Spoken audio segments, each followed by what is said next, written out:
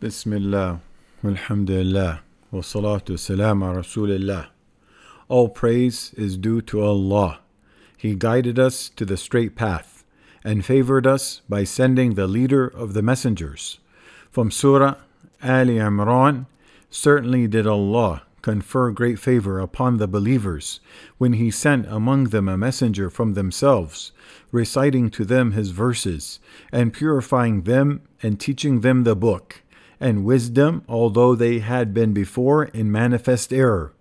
The Prophet ﷺ was the most genuine advisor and was the most conscious of Allah.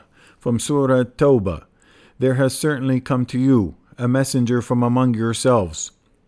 Grievous to him is what you suffer. He is concerned over you, and to the believers is kind and merciful. Allah selected the best of His messengers for this ummah, and He chose for him names that indicate commendation and praise. So He named him Muhammad, for he ﷺ is praised with Allah Almighty, praised with the angels, praised with His fellow messengers, peace be upon them, praised with all the inhabitants of the earth, even if some of them disbelieve in Him. Because His attributes are praiseworthy to rational people, even if the person is arrogant and disbelieves. He ﷺ described Himself, I am the leader of the sons of Adam, and it is no boast. I will be the first one from whom the earth will split open on the day of resurrection. I will be the first to intercede. The banner of praise will be in my hand. Under it will be Adam and those other than him. Through him, Allah Almighty helped mankind who were floundering in the darkness of polytheism, ignorance, and superstition.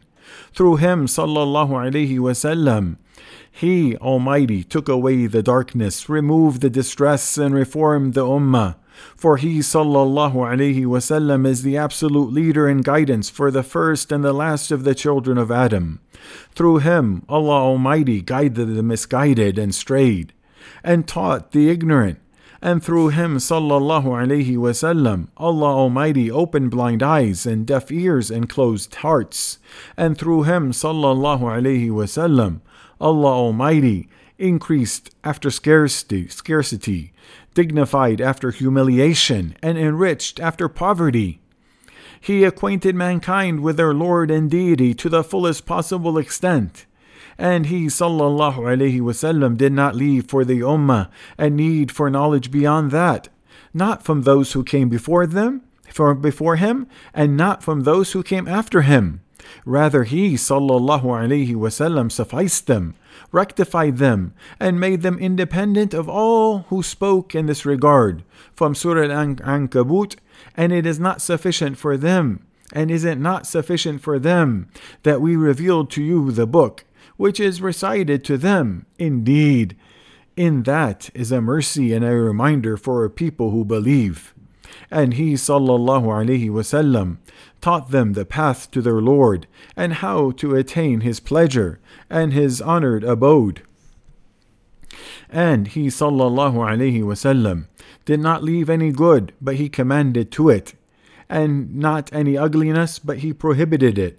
And He informed them of their state upon coming to their Lord. He revealed the matter and made it clear.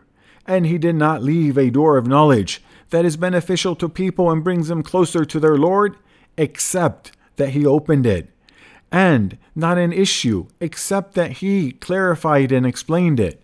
Through Him the hearts were guided from their misguidance. Through Him ailments were cured and ignorance was lifted. So which human being has the most right to be loved? May Allah reward him on our behalf and on behalf of all His ummah nation the best reward. Loving Him ﷺ is obligatory upon every Muslim, and it is part of loving Allah Almighty. And the one who claims to love Allah Almighty and does not love Muhammad ﷺ, His close friend and the best of mankind, has lied. This is indicated in textual evidences from the Quran and Sunnah. From Surah At-Tawbah, say, if your fathers, your sons, and your brothers, your wives, and your relatives, wealth which you have obtained, commerce wherein you fear declined, and dwellings with which you are pleased are more beloved to you than Allah and His Messenger and striving in His cause, then wait until Allah executes His command, and Allah does not guide the defiantly disobedient people.